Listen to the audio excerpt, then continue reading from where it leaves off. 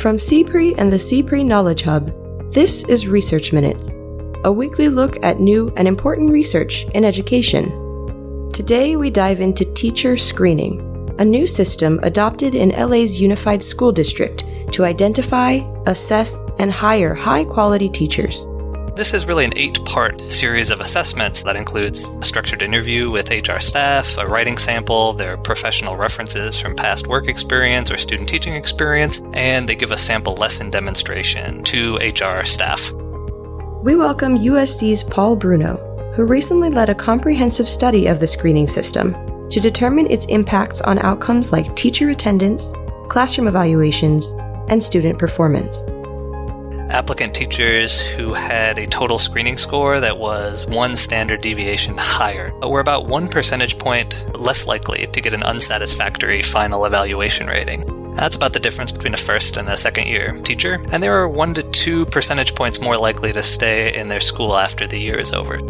Bruno joins CPRE Knowledge Hub Managing Editor Keith Humiller to discuss his findings and some potential implications for districts across the country. Ours is one of a few studies suggesting that it might be possible to predict more about new teacher quality during the hiring process than has often been assumed. So if you have a lot of discretion and you're trying to choose between lots of different applicants, investing more in that screening process might be worthwhile. That's right now on Research Minutes.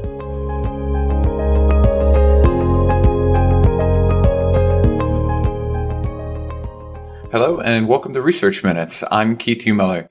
Today, I have the pleasure of speaking with Paul Bruno, PhD candidate with USC's Rossier School of Education. Thanks for joining us, Paul. Thanks for having me. So today we're going to be discussing your study co-authored with Michigan State University's Catherine Strunk, titled Making the Cut, the Effectiveness of Teacher Screening and Hiring in the Los Angeles Unified School District. It was just published in Educational Evaluation and Policy Analysis, and it centers on a new teacher screening system being used in LAUSD and how successful that system is at predicting teacher evaluation outcomes, their impact on student achievement, attendance, and more. But to start, could you maybe set the stage for us a little bit? What do we know about these kind of screening systems in general, and how prevalent are they in the U.S.? So I think there's really 2 big picture things to understand to really set the stage about teacher hiring in the United States. And one is that there's sort of a piece of conventional wisdom that says that teacher quality is pretty hard to predict before you've seen the teacher in action. That things that are really easy to observe about teachers, like, say, their credentials, don't always necessarily predict real well who's going to be effective, and that can make it hard to hire teachers.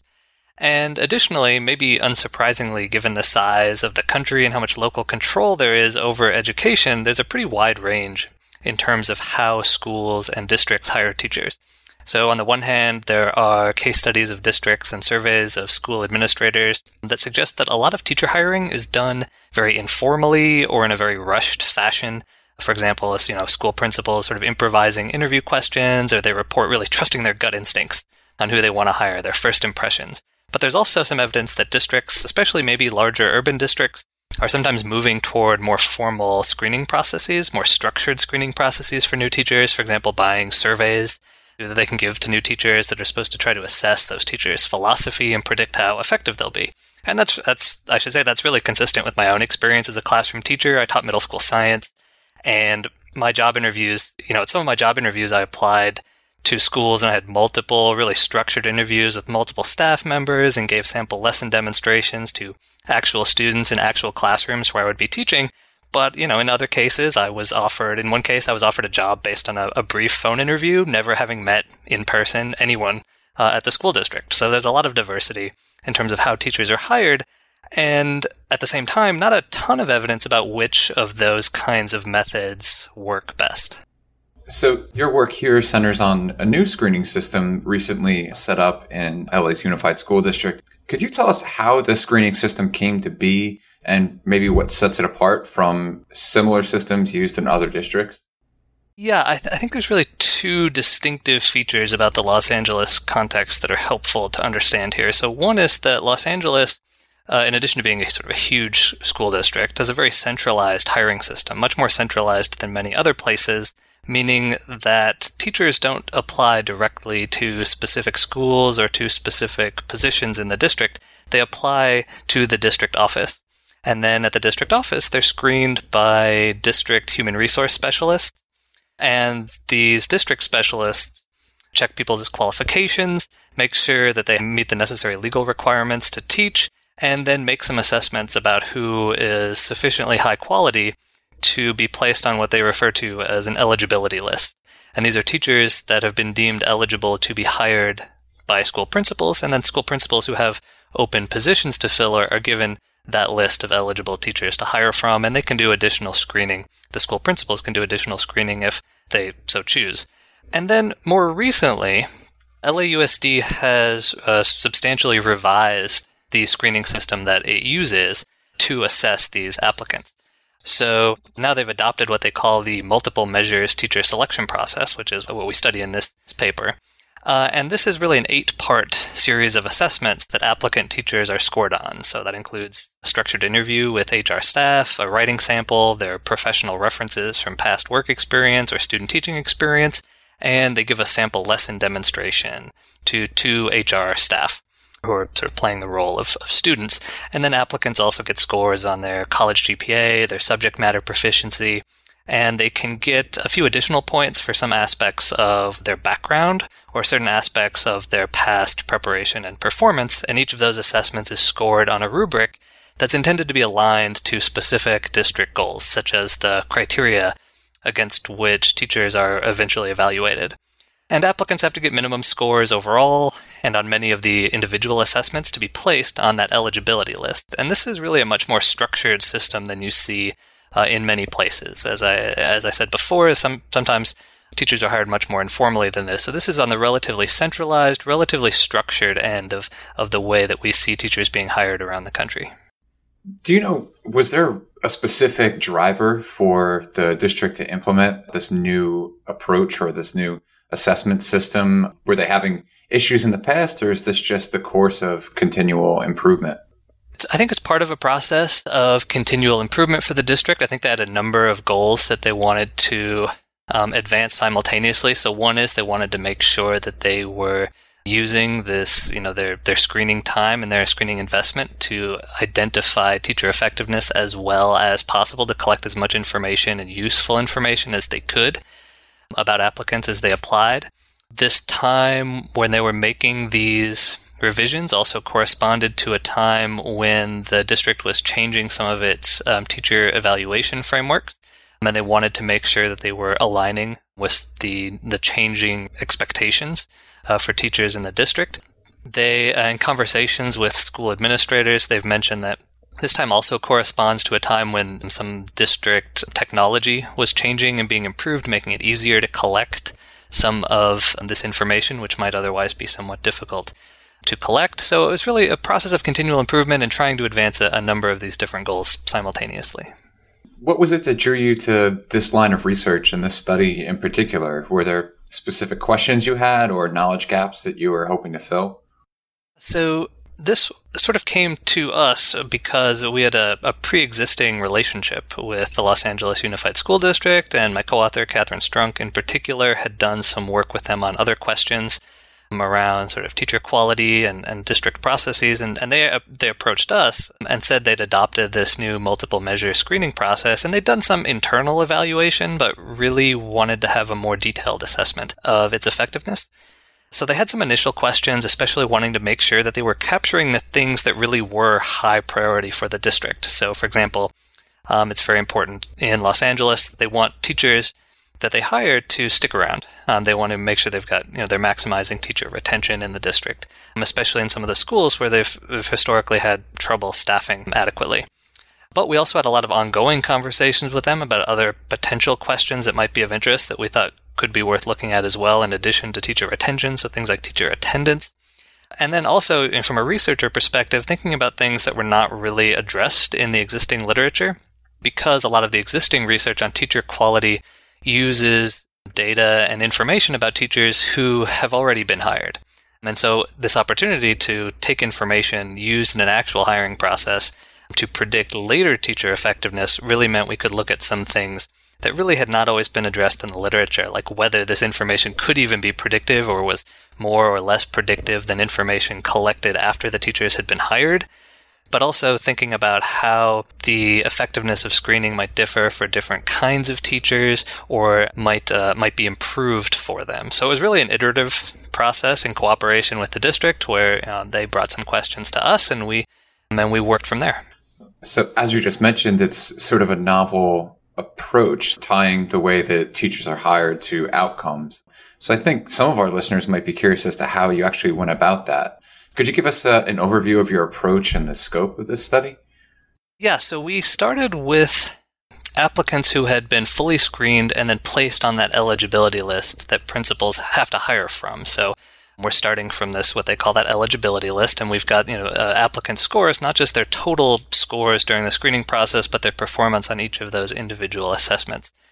So we can look at patterns of performance for different kinds of teachers, but also we could link, for teachers who were hired, we could link them to their later outcomes, such as their attendance and the outcomes for their students.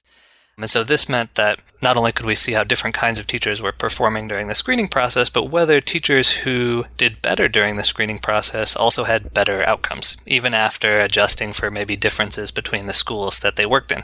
So we looked at student achievement growth that teachers' students made on standardized tests. We looked at teachers' classroom evaluation ratings from their administrators, their attendance at work, and we looked at whether teachers stayed in their school, moved schools, or left the district. So we were really able to look at a wide range of teacher outcomes that schools might care about and see whether those were predicted by their performance during the hiring process. Could you give us an idea of how many teachers were involved and how far down the line did you track their outcomes after they were hired? We started with the list of fully screened teachers on the eligibility list was about a little over 6,000 teachers over about 3 years. And then for the teachers who were eventually hired, which is between maybe 70 and 75% of those teachers, we could follow some of them for up to 4 years, depending on how early they had been screened and hired. So we could see these teachers go for quite some time in the classroom. So let's jump into your results. In general, it seems you found that the screening system was meaningfully predictive of a number of different outcomes. Yes, teachers who had higher overall scores during the screening process had better attendance at work. They had better classroom evaluation outcomes, both for the individual standards that they got evaluated on, as well as their final summative overall evaluation ratings. And they were more likely to stay in their school at the end of the year. In some cases, in some models, we also find that their students made larger student achievement growth on state tests, especially in English language arts. And those differences weren't always huge, but they are probably, in many cases, big enough to matter and for schools to care about. So, for example, applicant teachers who had a total screening score that was 1 standard deviation higher, so about the difference between an average teacher on the eligibility list and maybe an applicant at the 60th percentile, were about 1 percentage point less likely to get an unsatisfactory final evaluation rating. That's about the difference between a first and a second year teacher. And they were 1 to 2 percentage points more likely to stay in their school after the year is over. So not necessarily huge differences between teachers, but also potentially big enough for schools to care about. One of the more interesting things I found in your research is that you were actually able to delineate specific components of the screening process that predicted different corresponding teacher outcomes. Could you walk us through what those were? So applicants get these overall scores during the screening process that are really just based on these 8 separate assessments that I mentioned before.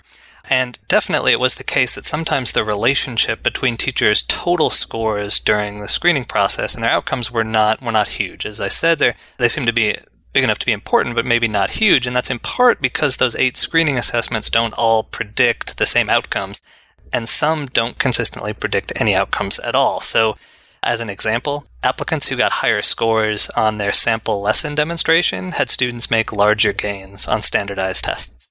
But they didn't have better attendance at work. And the reverse was true for their GPA scores.